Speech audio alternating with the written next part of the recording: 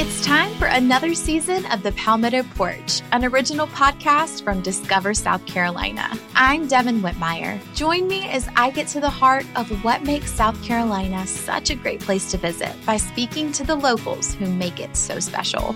Premiering December 5th, find The Palmetto Porch wherever you get your podcasts. And for more information about our show, visit scpalmettoporch.com.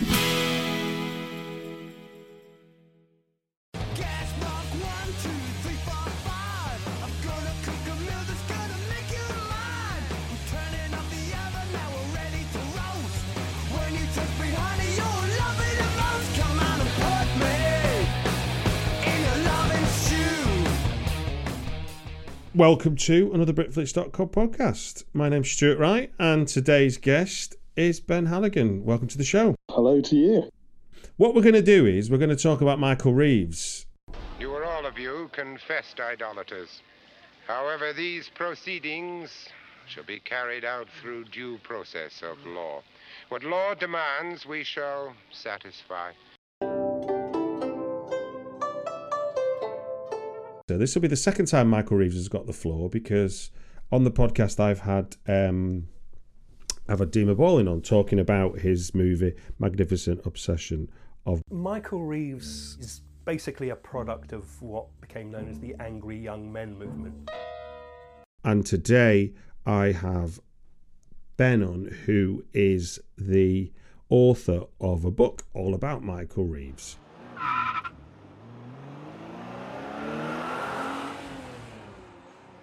Before we go into why you'd write a Michael Reeves book, let's tell people what you do first as a kind of, as a profession.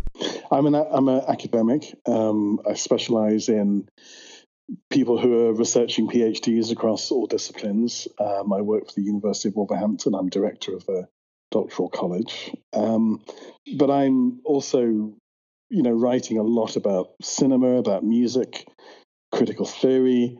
I'm writing as well a lot about 1968. My last book was called Desires for Reality, and it was about radical cinema of 1968. My next book is looking at British pornography from roughly the Summer of Love to the arrival of Margaret Thatcher, which was 40 years ago yesterday. So I'm slowly tracking forward through the wonderful golden periods of British exploitation cinema. And I think the Michael Reeves book, which was published in 2003, and I wrote in the late 90s and early 2000s, was the first ever engagement for me with that interesting, colourful world. What particularly is it about that? I mean, I know from a big cultural sense, I remember reading about Altamont, say, being the end of the dream, Whatever it was that we were going to get of an equitable society, we proved ourselves to be horrible human beings, and that hippie idealism was a complete false flag, and we were all going to be conservative bastards, and that's how it's transpired. Yeah, I mean, because that's often contrasted to Woodstock.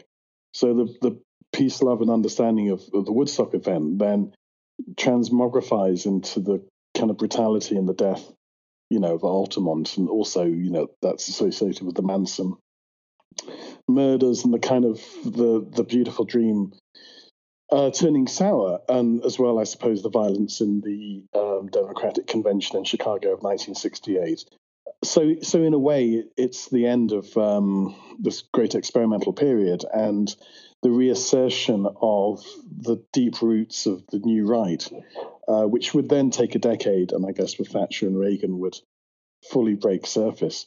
So you had a kind of perhaps struggle around a certain lost generation, that generation of the counterculture of hippies of 1968, and fitting them back into society, the baby boomer generation, and somehow allowing them to maybe bring something of the ideals of 1968 and bring something of new ways of living and thinking, but to bring those back into something of the mainstream. Yeah, because the 60s was clearly a confused period. When I think in terms of cinema and films I've covered on the Great British Horror Film series that I've done, Peeping Tom is the end of civilization as we know it, whereas Psycho is a cultural phenomena. and you can kind of put a paper between how much time there is between those two films coming out. Peeping Tom was a very interesting insight into a certain world of Soho porn that was almost just a few years too early. I think if that film had been made 4 or 5 years later, no one really would have cared. In fact, many films like that were made 4 or 5 years later. But it opened up a whole world that I think people simply didn't know existed. I must admit, I was shocked. I remember being shocked to learn that one of the most complained about scenes in television during the 60s was for a Coronation Street scene where the camera pans round and a guy's fixing his motorbike in the living room. And Middle England was horrified that someone would do such a thing. So it's kind of the opposite of getting a look into Soho, getting a look into what the Northern Oaks were up to, was somehow shocking to the great and the good of the country that they complained to the broadcasting standards. They had the same problem, didn't they, with Happy Days, that the Fonz was, unless this is an urban myth, the Fonz was only allowed to wear his leather jacket if it was understood that he was wearing it to ride his motorbike. So if the motorbike was in the room, the Fonz was allowed a leather jacket. If the bike wasn't, then he was a delinquent punk and he wouldn't be allowed on TV. So there was a series of Happy Days where you only ever see the Fonz at the same time as you see his bike. Wow, that's semiotics to like I'd never thought.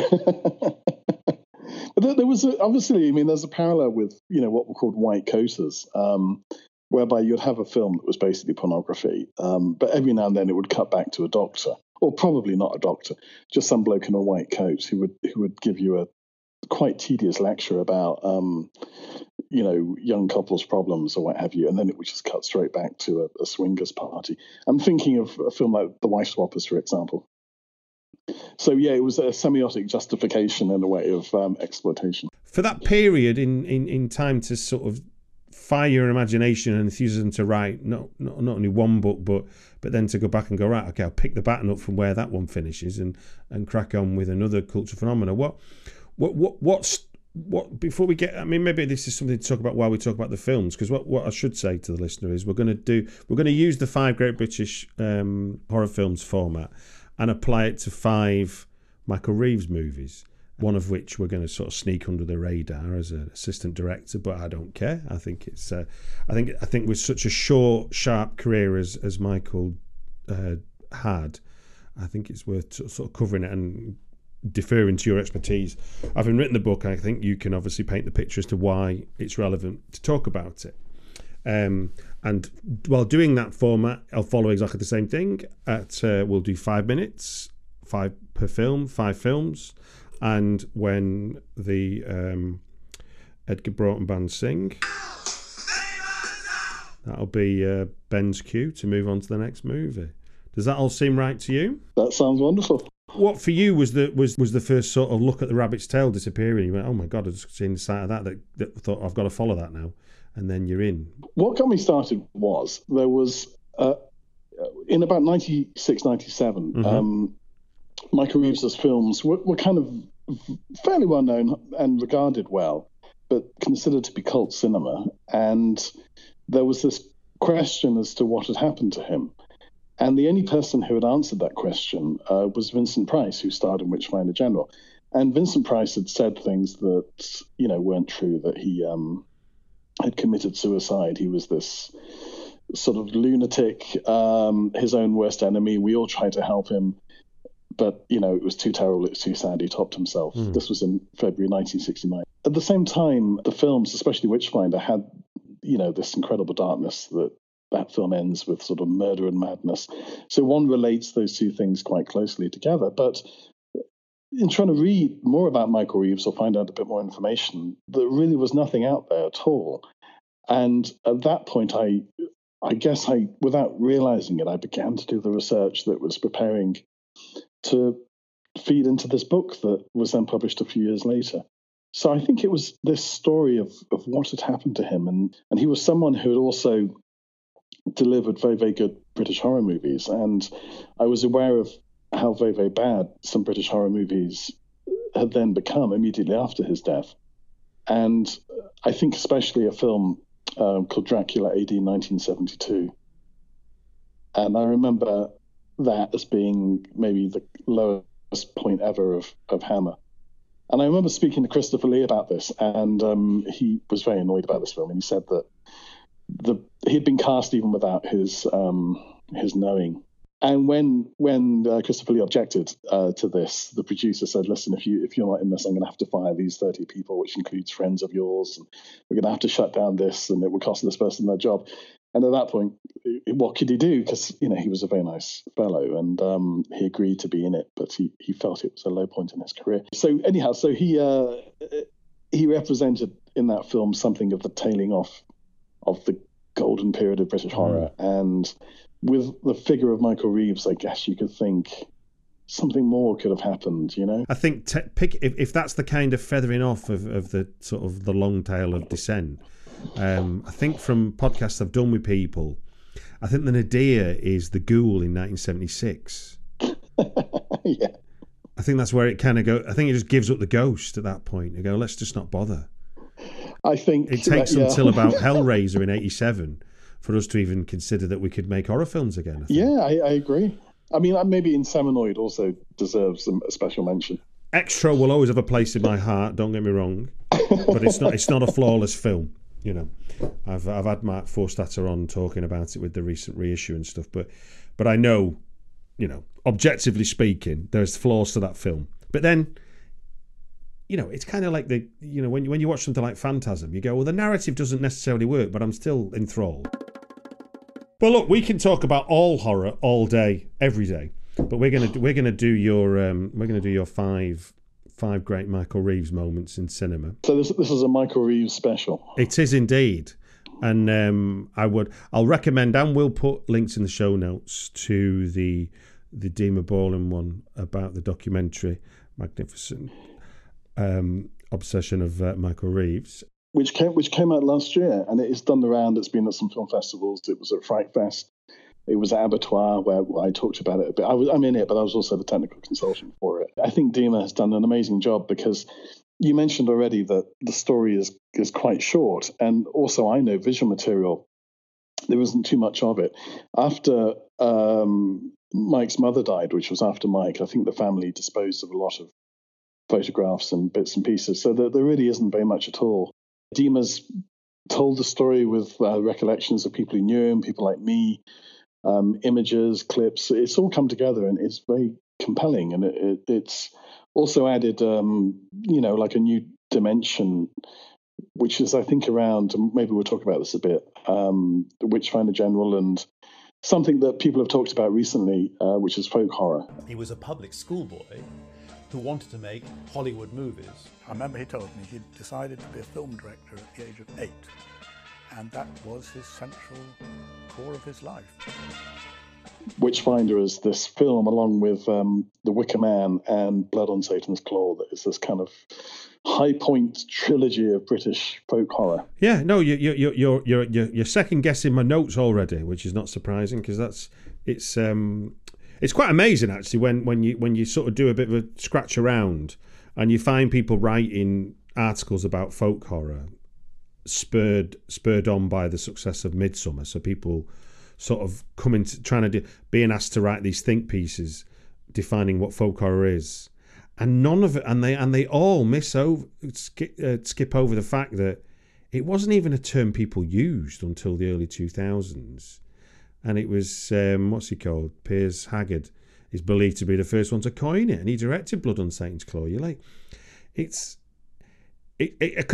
now it feels like it's been around forever, and obviously with Kill List and whatnot coming out, it's sort of, it's hard not to move because of it. But it's not a term that was when the film came out, followed by Blood and Satan's Claw 3 years later, and then 2 years later Wicker Man. That anyone, I mean, Christ, I don't even know whether people thought Wicker Man was a horror film in the true sense of the term back then, because it would I'm guessing people would have argued it's a musical or something. I mean, I suppose at the time, you thought of the countryside as the place to relax, and there was a phrase at the time which is getting it together in the country, so that when you've had enough of the city, you go to the countryside to get some sort of psychic healing that you're looking for. So you wouldn't necessarily associate the folk of the countryside or the rural domain as something horrific. But then, as you say, exactly, in retrospect, these films come together to paint something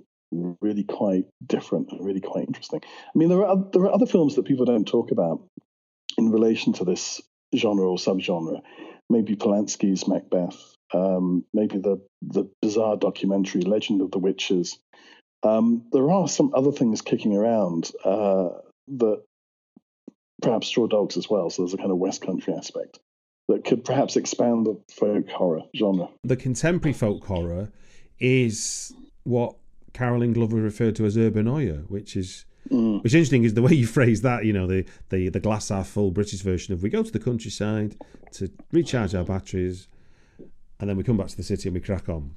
Whereas horror films, if you come to the rural areas of the world, they're going to resent you because you've ruined their way of life, and they'll take their revenge on you. And Carolyn Glover spotted this trend and went, I'm going to call that urbanoia.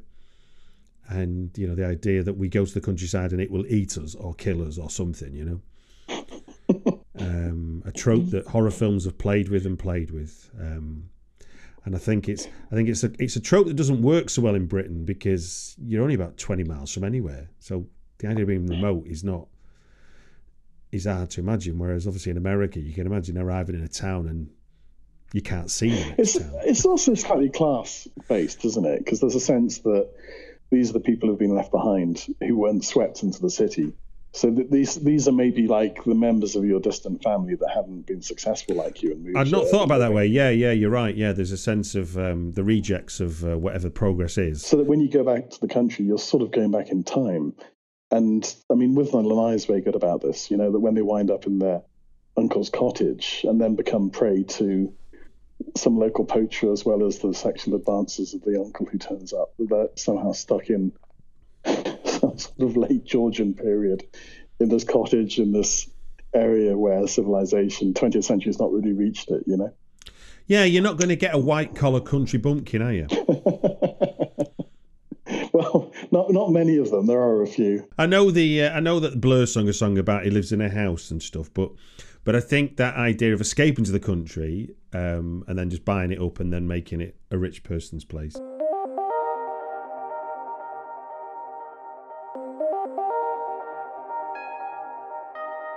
Let's crack on, and we're going to do 5 Michael Reeves moments, and 3 of which are feature films that he's directed. One's a feature film he worked on, and one's a short film, and we'll do them in date order, oldest to newest. So we'll start at the oldest, which is 1961 short film Intrusion. In fact, there were a couple of films before that have been lost in the mists of time. One was called Carrion from 1958, and one was called Down from 1958 as well. And that was shot at Radley College, which is where Mike Reeves went to boarding school. And these were all 8mm black and white, you know, on a shot in the kind of gardens of friends' houses, using a tea service trolley as a dolly, using mates as actors and things like that. And unfortunately, all of these, well, these 2 earlier ones, there may have been even other ones before that, have been lost. But Intrusion exists. And when I was researching for the book, Pete Toombs, who directed the late 90s Channel 4 series Erotica that I was in as well, said that he had some flashback that he once saw that Intrusion had been shown at a US film festival. And it took a lot of work, but I found out where it had been shown, and I was able to source a copy. And somehow a copy was in the US. And I heard a story that when Mike died, Mike's mother, Betty, had invited his friends round to his Chelsea flat and said to them, you know, take a momentum. And I think a lot of films vanished at this point. And then somehow 30 years later, this film had somehow wound up in the US. So I was able to get a copy out of them. So all the copies that circulate now of Intrusion are from me and my copyright breaking, although I don't know who owns it. But Intrusion has Ian Ogilvy in as a butler in a very small role because apparently he had the flu. And what I like about Intrusion is it's just 10 minutes basically of violence. So they're kind of breaking into a house, and the boyfriend has called his girlfriend who's in the house, and he can tell something's up. So he kind of speeds back in a car. Mike was into cars a lot at this point. Finds out what's going on. There's a fight. Someone gets thrown in the bath. The couple are reunited. That's it. And it starts with a lovely shot of these two intruders, the burglars, running through the snow. I think this is Mike's house. Haplessly trying to get up a slight incline at one point. Yeah, exactly. So who else was involved? Paul Vesti, who was a friend of Mike's and is now Lord Vesti. Tom Baker was cinematographer on it. Yeah, so Tom Baker, the writer, who went on to work a lot with Mike, was involved as well, because they were friends as well. And Tom Baker's, I think, girlfriend, Sarah Dunlop, was the girl.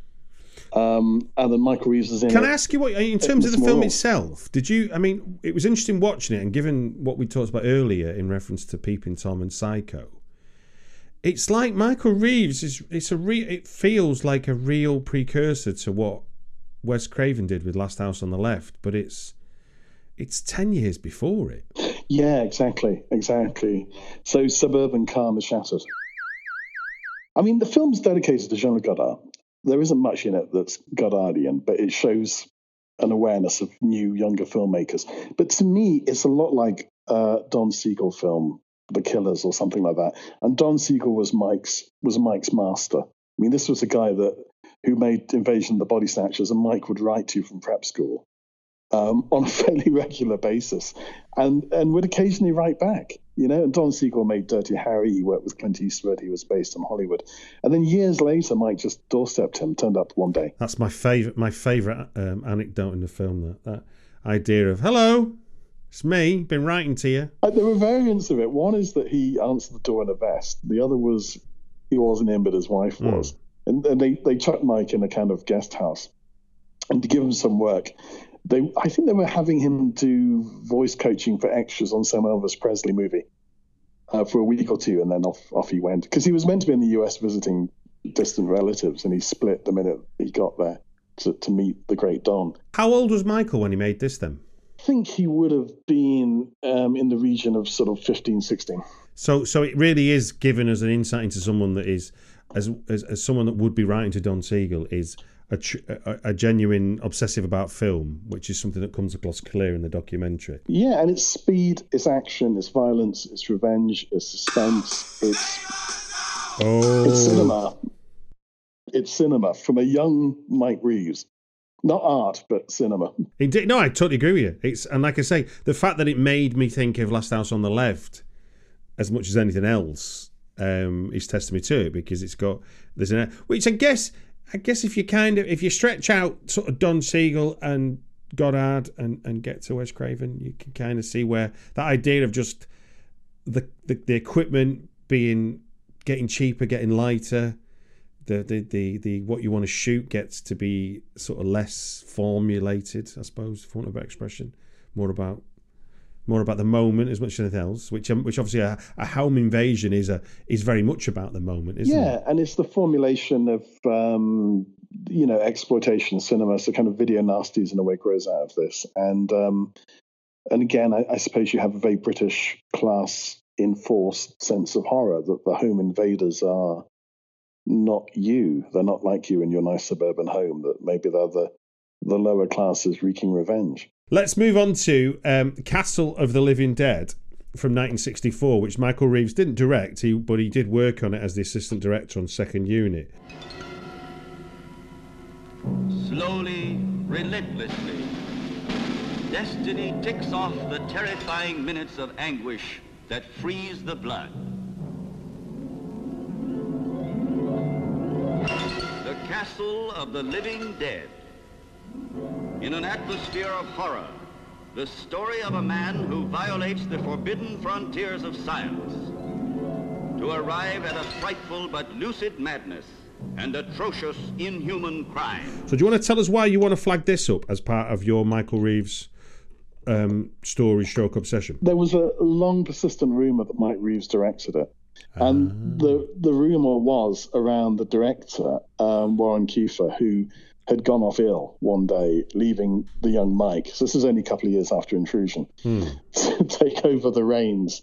And Robin Wood wrote a piece in the early 70s, immediately after Mike Reeves died, and this was for the magazine Journal. Sorry, the magazine movie. And he speculated about this because there were sort of interestingly Baroque, grotesque sequences, public executions in Castle of the Living Dead that seem a lot like Reeves's later work. I don't know if I ever really got to the bottom of who was doing what, but it seems unlikely that Mike was doing much of anything at that point. I mean, it was shot in Italy, and it had Christopher Lee in it. It had Donald Sutherland in it. I think it was Donald Sutherland's first film, although I don't think this is something Donald Sutherland talks about a lot. And although although apparently director Warren Kiefer is the reason why Kiefer Sutherland is called Kiefer. Yeah, I understand that to be true. Yeah. So I guess it matter. It's not notable in cinemas, big cinemas history, but I suppose to Donald it was important, wasn't it? Yeah, absolutely. Yeah, I mean it was his, I guess, first leading part. It's a film about this Dracula-like figure played by Christopher Lee, who maintains the Castle of the Living Dead, which is full of waxworks and stuffed real human beings, including Mike Reeves in the cameo. And there's a person of restricted growth in it who basically blows the gaff. There's a lot of running around. I can't quite remember the plot, which says a lot about the incoherence of the film. Well, I think it's safe to say, isn't it, that it's a kind of best viewed at night, and it's likely to amuse you more than it will ever scare you. I think that's a safe way to summarise it, isn't it? And it's very much a B movie, and in a sense, it embraces what horror and genre should be. It isn't afraid to be it. I think that's the one thing that I understood from the Mike Reeves documentary, and it's one thing I hate seeing in this day and age is where people sort of look down on horror as genre, whereas I think Michael Reeves very much celebrated what you could do with horror and what the B movie could be like, as opposed to he wanted to do something bigger and better.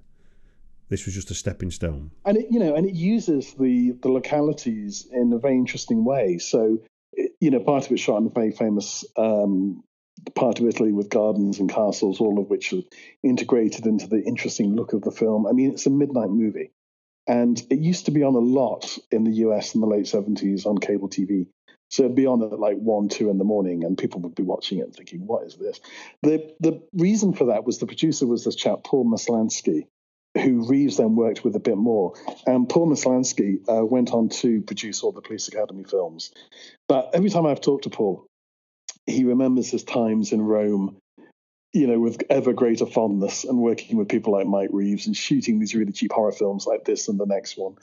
And it was a time when there were lots of British American producers shooting films on the cheap, tiny budgets, collecting whatever subsidies they could get, which is why a lot of the films had different titles and seemed to be directed by Italians with an Italian crew when that wasn't the case, which is why they all have italicized names.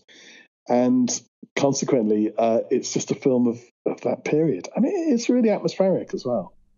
I mean, there's something quite still about it, and there's something that really sucks you into it. And I could imagine watching it on cable TV in the kind of wreckage of New York of the late 1970s in the middle of the kind of punk explosion. You would have thought, yeah, this is a film that really speaks to the subculture. But I guess as well, by 1964,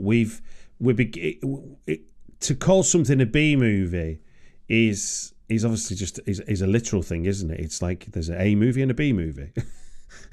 Whereas I think now when we call it a B movie, we're giving it a postmodern slant, aren't we? We're saying there's a lot to be had by it, but don't expect gloss.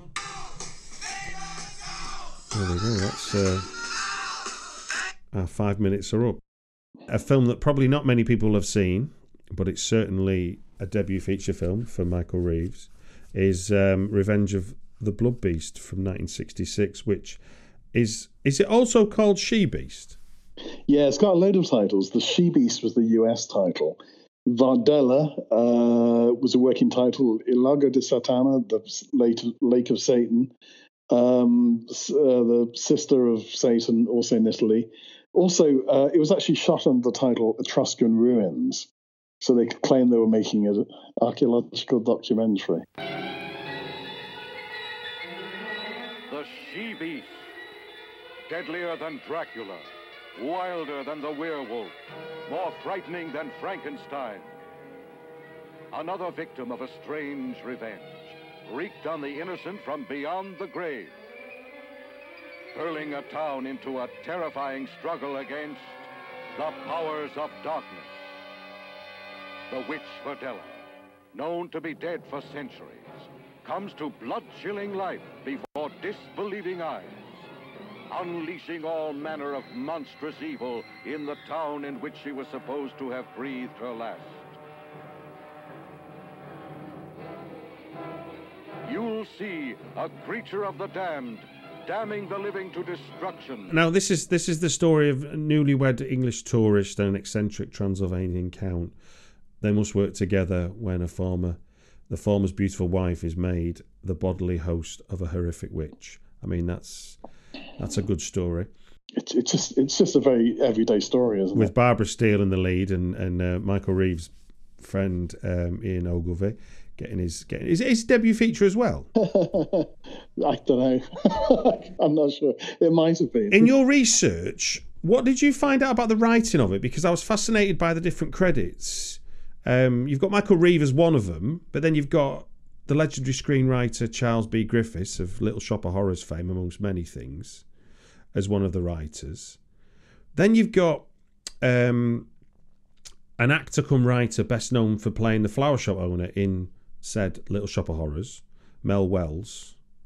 And you've also got F. Amos Powell, who wrote Curse of the Stone Hand in 1965, which is a sort of another sort of B movie from the time. Do you know anything about the provenance of Michael Reeves writing this script? Because all those three I mentioned are all uncredited, but they, now IMDb exists. The world tells us that they had a hand in it. Yeah, so the script is technically credited to someone who doesn't exist, called Michael Byron. That's right. Mike turned up with a suitcase of money in Italy, and Paul Maslansky agreed to produce the film. And Mike said, I've got half the budget. But to Paul's amazement, when you say that, you kind of mean his, a bank account with the money, and you don't mean here's the suitcase I've just taken through customs with all the money in. So I think they wanted to make a film more than they had a script ready. So I think it was, you had the basic story, but you actually also had Barbara Steele, but only for a very limited period of time. I think they had her for 24 hours. So when she turns into a monster, they could film the monster without having to film Barbara Steele. It was somebody else who was in there, who was this guy called Jay Riley, who was a US dancer who toured a show that I think was called Trumpets of the Lord, Trumpets of the Gospel, something like that. And he would get dressed up in the Vardella costume and then would leap out at cars as they came down the road in between shoots just to see what would happen. So basically, I think they kind of winged it. And Chuck Griffiths, who worked with Roger Corman, and Mel Wells, who directed a number of films. Yes, sorry, I should have said, there was the Roger Corman's the other thread in this, which is kind of nice in the B-movie sense. And those two were just kicking around Italy, and we're happy to get the work. F. Amos Powell is a bit more of a mysterious figure to me. I'm not quite sure what he was up to.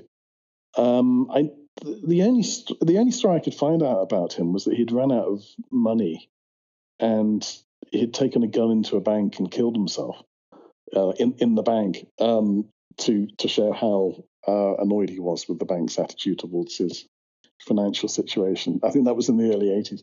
But I'm not quite sure beyond that. What truth is there in the idea that they flogged Barbara Steele for 18 hours on set in that one day they had with her? Yeah, I think that's true. Yeah.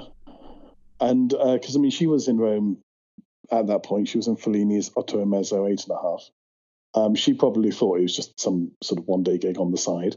So they used it for every minute they had. I mean, Mike did the same with Vincent Price when, at the very end of Witchfinder General, they did endless setups in one night, which is the bit where they kind of execute, they kind of kill the Witchfinder at the end. So Mike would use every minute of paid time of these stars. I mean, obviously, she features a lot on the poster, and she's the kind of other half of the young couple. So it's Tyranny and Ogilvy, and she's the star attraction and the star draw. And, she had that wonderful look at that point that we know from Bava as well, and this very European, kind of almost Middle European Gothic dark sense of this dangerous star in the middle of it. So yeah, very interesting character. And I mean, it's one I've not seen. So I was reading about given the rush to get this made and the lack of writing involved therein. It talks about a hammer and a sickle being used in a kind of kill scene as a comment on Romania's want to come out, Romania being Transylvania and Romania's want to come out of the Soviet Union, and it's some sort of satire within the film. Do you know anything about that? Yeah, everybody I ever talked to claimed that they were the... Finish that thought, please, Ben, because I really do. Everyone I ever talked to claimed that they were the originator of that joke, where like a hammer is thrown on a sickle, so it's like a kind of Soviet sign. Where that actually came from, who knows? It's a bit of a naff joke. But it does appear in the film, though. Yeah, it appears in the film, yeah. I mean, you've got the combination of sex, violence, and humour. I mean, no wonder the British censors cut it. Because, I mean, those three things shouldn't go together in the mind of John Trevelyan, who was then head of the British Board of Film Censors. Did he go to town on it? Yeah, well, they snipped bits out of it, as one would expect in 1966. He was actually a distant relative of Mike Reeves, but John Trevelyan's engagement with Reeves, I don't think necessarily was a happy one, because he was also behind the cutting of Witchfinder General. And indeed behind the cutting of The Sorcerers as well. Would going off shooting a film in Italy sort of circumvent any pre-censorship that might have gone on for a production in Britain? I think they probably, at this point, were shooting continental versions. So there would be a version with more nudity and more violence, which would be cut and released in sort of West Germany and Italy. And, the distributors were Cineris, who were Italian. I mean, it was Fellini's company. And AIP in the US, so it would have been in the drive-in market, where you could have had a little bit more violence. But it was released by Miracle Films in the UK, and Miracle Films was associated, I think, with Tony Tenser. So it was associated with his stable of female strippers at that point. And I think it was on in somewhere like Hendon as a B feature, and that was it. But it was on for weeks and weeks on end, and Mike Reeves would take people to the cinema, and then he would give them something that we would now recognize as a DVD commentary. He would talk to them across the film, various jokes and anecdotes about what happened. Oh, fantastic. And yeah, so that sounds like a kind of fun afternoon. And then it was on with them, and then it sort of vanished. And the print was held in a lab in Italy where the company had been sold several times, and a lot of money was owed. And so until I think maybe 15 years ago, the film only existed in horrible panned and scanned versions. The actual negative was beyond reach, but since then it's been given a better release. Well, let's hop skip into 1967, where we'll find an aging hypnotist has created a device that allows the user to control the mind of another person. But, and there's always a but with a horror film, his wife abuses its power by manipulating a younger man to commit evil acts. We've got Boris Karloff, we've got Ian Ogilvy again, we've got Tom Baker on the co-writing of the script, so promoted from cinematographer on Intrusion now to key collaborator on the screenplay. Do you want to tell us what it is about, what's interesting for you about The Sorcerers? The Sorcerers was a film that, this is like one of the two Michael Reeves films. And I say Michael Reeves rather than Mike Reeves, because he changed from Mike to Michael as he shifted from Revenge of the Blood Feast to The Sorcerers. And this was one of two films he shot in 1967. And it's a film really about the swinging London as it begins to happen, and darker undercurrents. And the people involved in this film are really interesting. I mean, one of the producers was Tony Tenser, who I've mentioned already with Miracle Films. And Tony Tenser was a interesting kind of exploitation character who was involved with Michael Klinger and the own Compton cameo. So they basically just released a lot of sort of softcore European films, and then they started making their own films. And in fact, one of them was Repulsion. They went from exploitation to winning Oscars, to their own amazement, because they were just these two London wide boys. So Tony Tenser produced The Sorcerers with Patrick Curtis, who was the husband and manager of Raquel Welch at that time. And Pat Curtis is still around as well. And he, can you believe this? He was in Gone with the Wind. He was the baby in Gone with the Wind. Good Lord. And I really got a lot from talking to Pat Curtis about that particular moment and that particular time, and what an interesting fellow he was, turning up with Raquel Welch and helping shoot The Sorcerers. It was shot by Stanley Long, who went on to make a load of Adventures of a Plumber's Mate type films. But Stanley Long also shot half of Repulsion, and he was also a pilot. And then he wrote his autobiography, which came out about 10 years ago. And he was really a mainstay figure in the British exploitation subculture of that moment. I mean, reputedly, he worked with Christine Keeler before she was sort of famous, in ways that perhaps let's not talk about that. So he shot the film, and he kind of looked after Mike Reeves as well. So you mentioned Boris Karloff in Ogilvy. Where is my advertisement, young man? What advertisement? The one that should be in the case outside. Where is it? What's it for? My professional services. Oh, so you're the famous Professor Montserrat. Where is the advertisement? Took it down. Didn't seem to interest the public like some of the others. Nobody's paid out for the last couple of weeks either.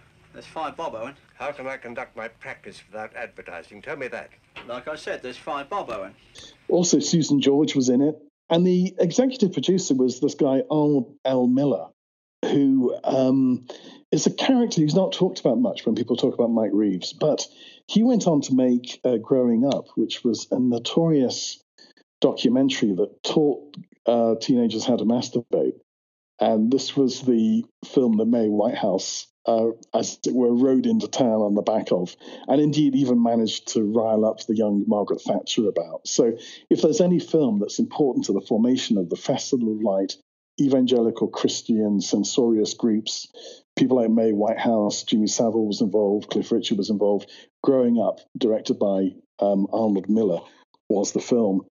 Arnold Miller died some years ago, but his legacy of films like London in the Raw, Primitive London, have recently become quite popular. And a few months ago, I got a message that Arnold Miller's been in touch with people in my circle through a medium. And he had a message for us, which is that basically he's owed money from these people releasing his films, and it needs to be paid into his estate. So that was the message. Although I must say, nothing's been paid in. So if I die in a mysterious circumstance, you could probably attribute that to some sort of supernatural intervention. What medium is the relay for this message, out of interest? I'm not going to talk about that because it's through various people who are still alive, and I wouldn't want to say something that they object to. You've let the dog see the rabbit, but that's enough. But go on. But if they're listening to this, tell Arnold I've heard the message from the other side, and if I ever come across anybody that's profited from Primitive London or London in the Raw and his brave exposés of young French strippers in Soho, then I would definitely make sure that money gets to his estate. That's very honourable of you. Very honourable. That's my message from me to you. Thank you. I welcome this opportunity to send that message. Hey, but The Sorcerers, what a great film. I mean, there's a film that also has a lot of interesting connection to the early Pink Floyd. One of the designers was also lighting Pink Floyd gigs in the UFO Club, then was. So we're talking early 1967. We're talking about Syd Barrett era stuff. And there's a psychedelic brainwashing sequence in the film where Boris Karloff brainwashes the young Ian Ogilvy, takes over his mind, and then sends him out into swinging London on a kind of murder spree theft, God knows what, swimming in the nude, you name it, in order to have these vicarious experiences for the elderly Boris Karloff and his wife, who's played by the great Catherine Lacey. Did you think it was a kind of metaphor for LSD? Yeah, I think there was a sense of what on earth is going on in London at this point. I mean, Mike Reeves liked to walk at night. He was a bit of an insomniac, and the UFO Club in various places like Blazers, which is the nightclub it's filmed in at the beginning,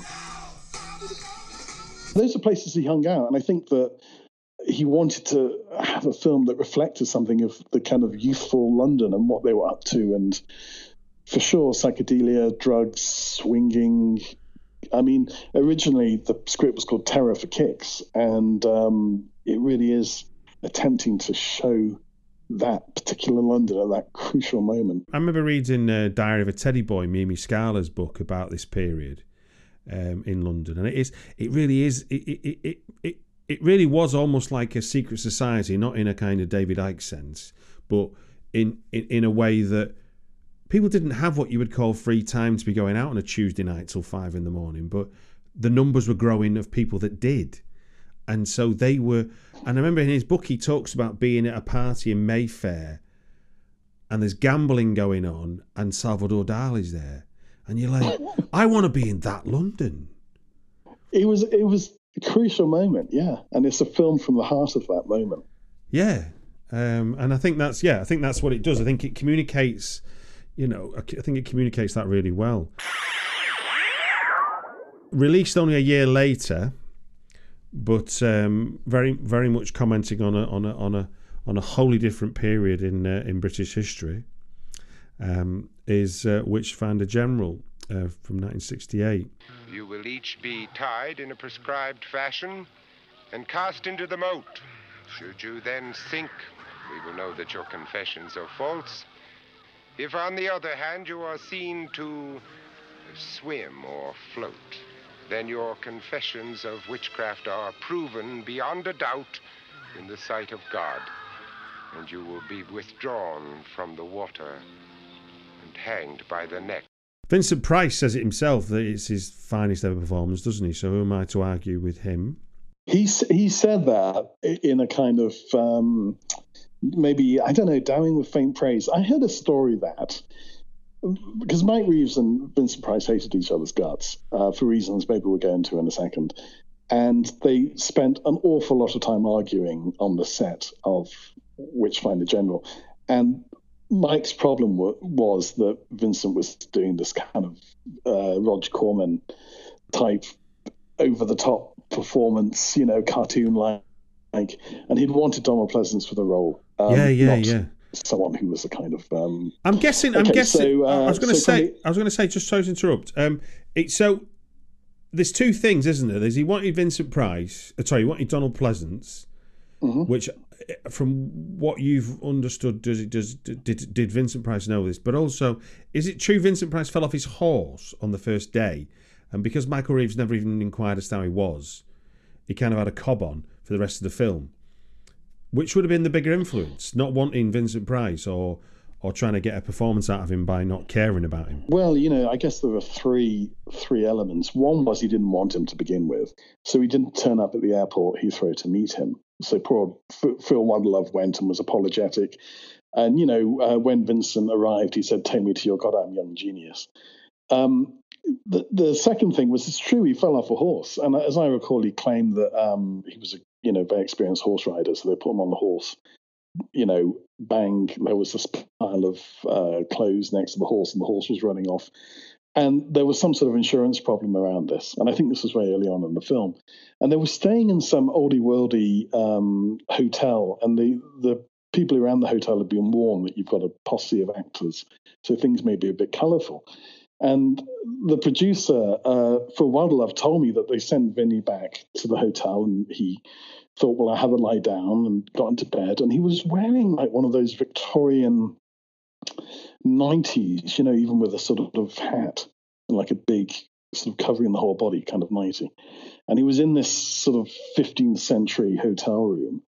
And Phil Wildlove turned up and said, Vincent, I've been on the phone to the insurers, to American International Pictures, and they've asked me to find out is the back just bruised, or is it a bit more serious? So Vinny kind of leant over the bed, and Phil put his hands up under the nightie and was kind of feeling his back. Does it hurt here? A bit further up. And at this point, the door opened, and it was chambermaid, who saw what looked like something quite different and screamed and ran out. And I guess the third reason for their difference also had a kind of homosexual slapstick undertone, which was that I understand that Vincent was very keen on the idea of Michael Reeves as somebody he could seduce. And the film was half funded by American International Pictures. And I saw the letter that they had written to the producers about Mike Reeves, and it strongly suggested that he was this young British public school boy. He would very much enjoy the company of Vincent Price and things like this. So everything was set up. And Vincent, I guess, hit on him. Mike, who was kind of asexual, would have been horrified, shrunk from this, and indeed would have seen it as not a serious attitude towards filmmaking. And Mike Reeves was a kind of cinephile, hardcore cinephile to a kind of clinical level. So I guess some embarrassment around that. I mean, what do you? I mean, talking of which, this is the last feature film he makes. So what are we seeing here of promise of a filmmaker or a horror filmmaker at that you see in Witch Finder General that we can only imagine what he might have made after. After that, he wanted to dump horror because he never sort of felt he was a horror filmmaker. And Witchfinder, in a way, isn't really horror. It's sometimes described as a British Western. And it reminds me a lot of Don Siegel's great film, Invasion of the Body Snatchers, which is you see a society collapsing, and then you see the psychic damage that does, which it sort of wrecks innocence. And it turns people to madness and violence. And are you describing the lockdown now? By the way, gee whiz, that's what's coming in a few weeks. Yeah. Go on. Sorry. So it's like he's trying to show how tentative civilization can be, and Mike was therefore a great anti-violence filmmaker. So there's an irony that this film was noted by the British Board of Film Censors as simply too violent, and they sharpened their scissors. And there's an irony now that it's seen as this very brutal film, because Mike Reeves was trying to show the horrendous reality of such brutality, at a time of Vietnam as well.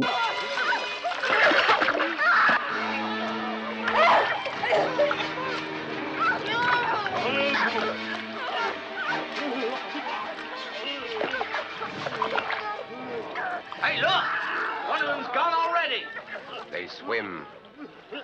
The mark of Satan is upon them. Not since Peeping Tom has a film aroused such an outcry about nastiness and gratuitous violence as this, said Monthly Film Bulletin. Alan Bennett laid into it as well at the time, and Mike used to proxy David Austin to kind of attack Alan Bennett for his take on the film. Mike wrote when it was in danger of really being cut to shreds by the British Board of Film Classification, and Mike was on holiday in Jamaica, and he wrote a very long letter to John Trevelyan outlining how serious he was in showing the truth of the effects of violence in this film. And the letter I reproduced in its entirety in the book on Mike Reeves, because I just felt it was his manifesto of filmmaking,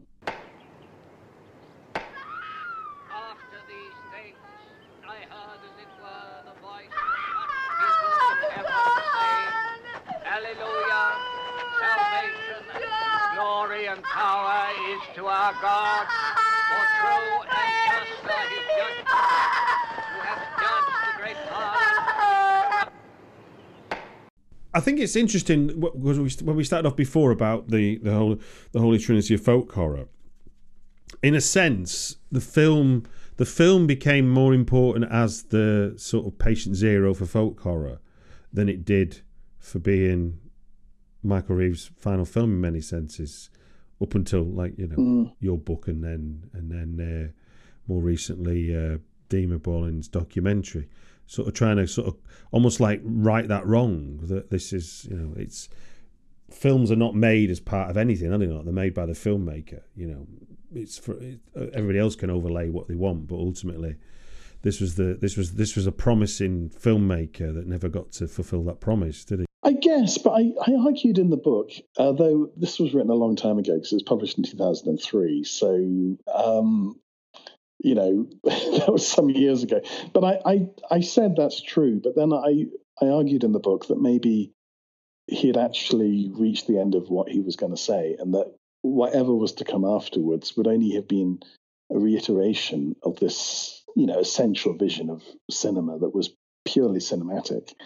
And in the sense of talking with images and of movement and of action and of philosophical impulse behind that, which contrasts the beauty of the countryside, because the film begins, with the light forming a cross as it shines through the trees. And then you have this sonic dissonance. You can hear hammering, and it's a gallows being erected. And then this, the victims are dragged through the villages and hung. And so there's this sort of, fascinating dynamic, and then society collapses in between those things. I mean, had he made further films, what more would he have said?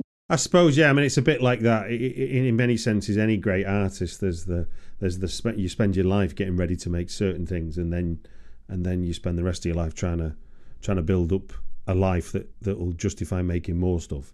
And he almost made another film, which was called The Oblong Box, and he basically, somewhere between quitting and being fired, because he'd had a suicide attempt. There was a sort of half-hearted, showy suicide attempt just before, and was undergoing treatment. So he stepped away from directing that. But his problem with the film was he couldn't fix the script, and the film's not very good. And it would have been, I think, a step back for him to have been involved in something like that. I know period-wise we're talking about a whole different world from the swinging 60s, but given the controversy it created, but given it was also fueled by a novelisation of the Matthew Hopkins story, so it wasn't a historical novel. It was it was Wolf Hall, but about Matthew Hopkins. But the film itself took on this role of, despite all the historical inaccuracies and exaggerations, it took on this role of being, this is what it was like when we had Witchfinder Generals. Look at this film, as almost like, this is what C.D. Soho was like. Look at this film, whereas obviously there's truth in that, obviously, but it's not reality. It's just a film. And he's kind of lent that term, Witchfinder General, to popular culture. I mean, it's that term is used a lot. I mean, even during, for example, the kind of Bill Clinton impeachment moment, that term was being applied to people like Candace Starr, and it's used nowadays.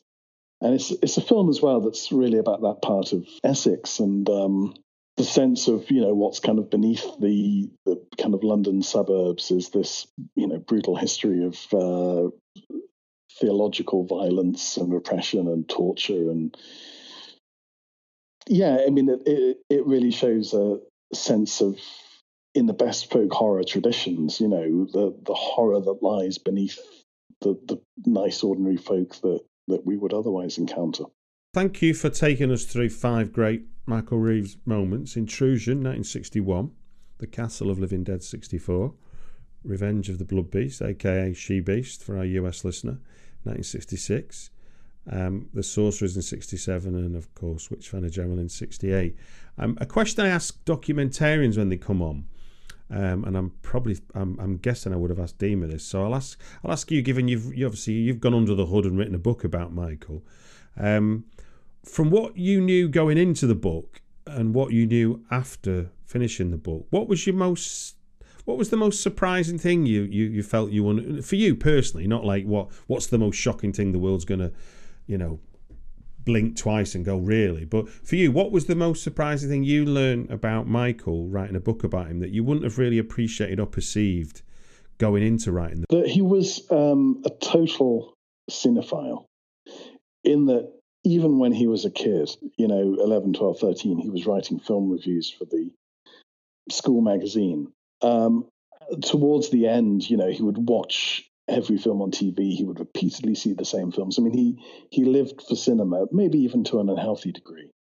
He came from a slightly unusual family background, that he didn't have a father who died quite young and things like this. So cinema really was life for him. And I didn't realized the extent to which that was true. So that's one thing I learned. I mean, maybe the other was that I hope I dispelled Vincent Price's story that he killed himself, because he didn't. It was a sort of accidental overdose recorded by the coroner as such from prescription drugs. So maybe I've somewhat righted the story there. And I guess since the book has been published, Mike Reeves' stuff has gone from being, we were talking about this earlier, B-movie, cult, obscure, probably not very good, to considered as British film classics, and you can see that in where they're shown. I mean, they're no longer on Channel 4 at 2 a.m., but they'll be on BBC Two, sort of late evening slots. So I've introduced these films at the BFI South Bank and in film festivals all over the place. I was going to say, Criterion Collection and all kinds of stuff, isn't it? It's really held as part of the canon now, isn't it?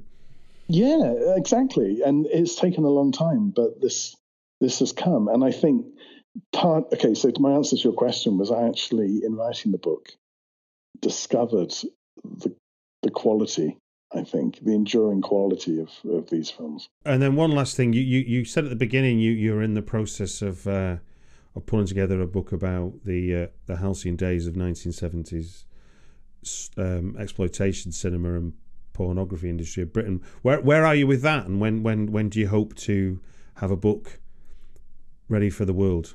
So that book will be published in 2021.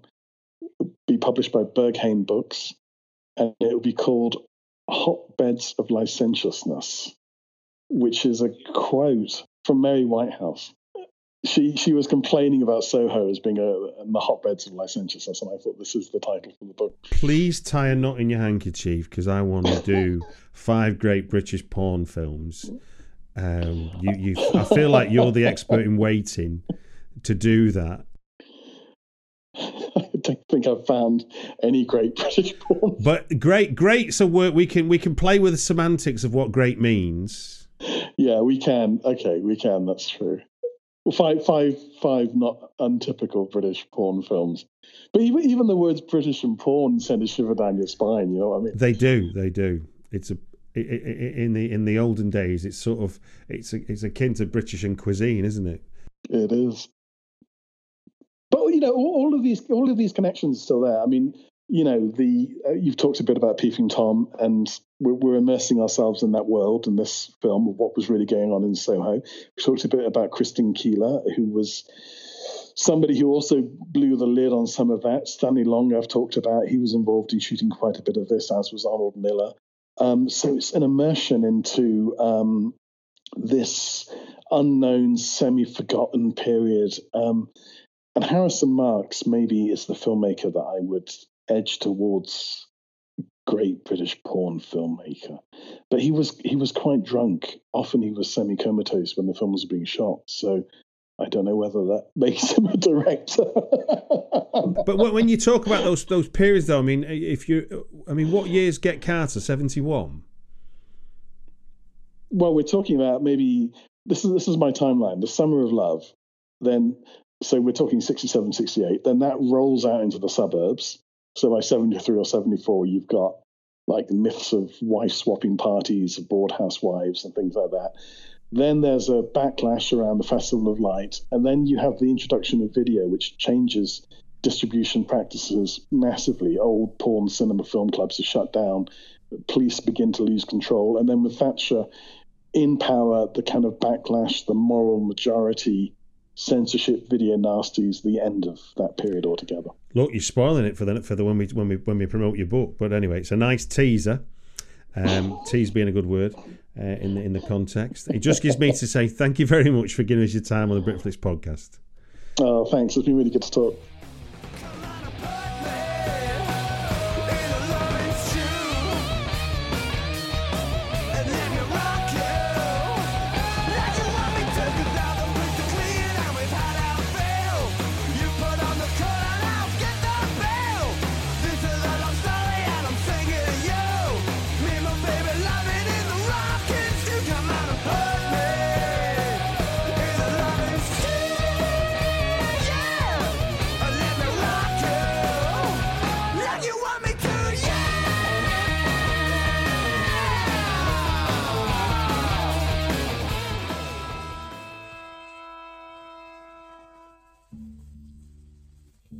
Michael Reeves is basically a product of what became known as the angry young men movement. He was very, very troubled, inward-looking, didn't sleep well. The point is, I'm bored. Blue, black and bloody indigo. He was someone who was so immersed in films that he understood, I think instinctively, how to communicate with images. Witchfinder General was a scandal, and it was even mentioned in Parliament. British film needed somebody like Michael Reeves. He was a public schoolboy who wanted to make Hollywood movies. I remember he told me he'd decided to be a film director at the age of 8, and that was his central core of his life. It was fairly intense shooting a Mike Disney film. You just got on with it.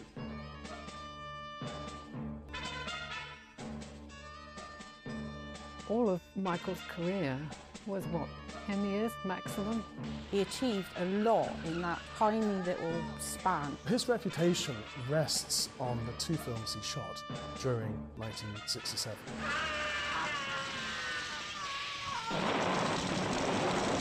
Boy, you're coming on strong now. Turning me on now. He was exciting and innovative and looking at cinema in a completely different way to a lot of the British filmmakers of the period. He was an obsessive watcher of films. He really was very, very good at what he did. He wanted to prove himself. All that mattered was film.